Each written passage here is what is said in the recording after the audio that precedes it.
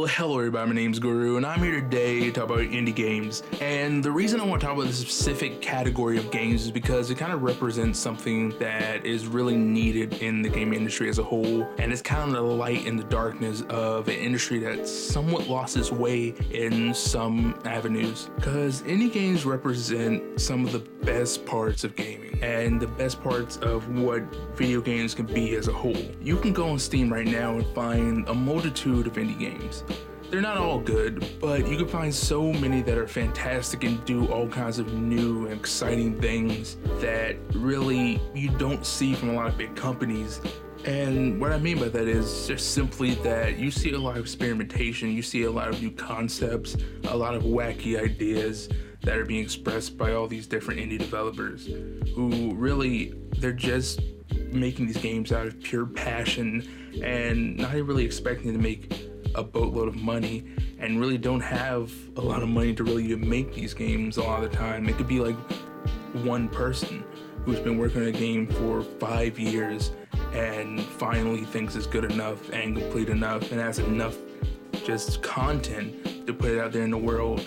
And a great example of that is Undertale, which has just become this iconic piece of pop culture and really kind of goes down as one of the best games ever in a lot of people's eyes because of just how amazing it is. And Undertale is a great example because you see it represents something that the game industry has somewhat lost, because Undertale takes a lot of inspiration from Earthbound, which is an amazing game with amazing concepts and all around just a creative masterpiece in a lot of ways when it comes to what a video game can be. But a lot of times it feels like that's something you just don't see enough of today in games.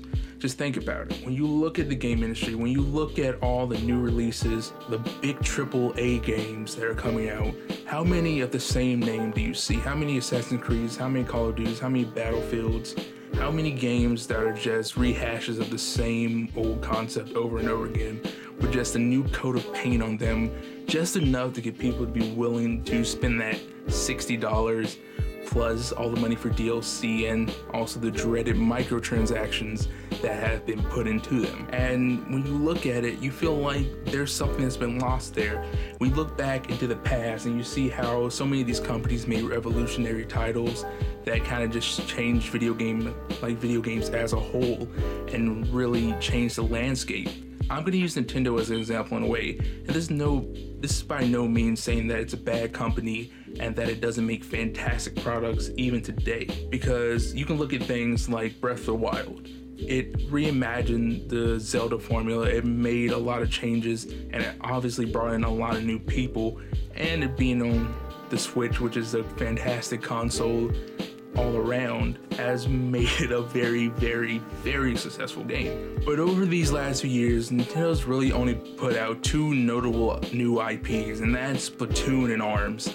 And ARMS is like, when I look at ARMS, I enjoyed that game. It was fun. It's fun to play with friends, but it wasn't anything insane. And Splatoon is super fun, and a lot of people enjoy it. But those are really all we've really gotten. Everything you see is just a new game in a franchise that's been around for going on decades. Games like Legend of Zelda, Mario, and things like that. And I want more from companies that I really love. I would love to see all kinds of new things from Nintendo, them trying things that don't involve any of their iconic characters that people already enjoy and people would easily flock to no matter what kind of game they were put into. I just want to see these bigger companies take a more indie game approach to developing games.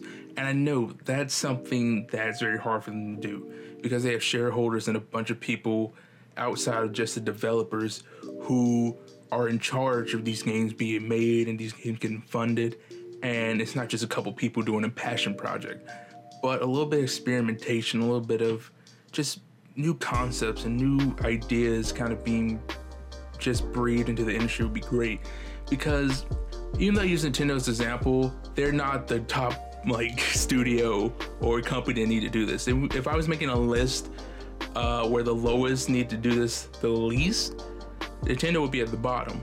But companies like, say, Ubisoft that puts out just the same game all the time. The same game, just Assassin's Creed all the time. Yeah, they add in a couple new features, but it's still the same game, and you're just doing the same thing over and over again. Sure, and the newest games have added some RPG elements and things like that, and they've even added in dialogue choices, but still, it's something that just doesn't feel like enough. It's something that's made it so I don't even play Assassin's Creed anymore. And I loved Assassin's Creed growing up. I loved it so much.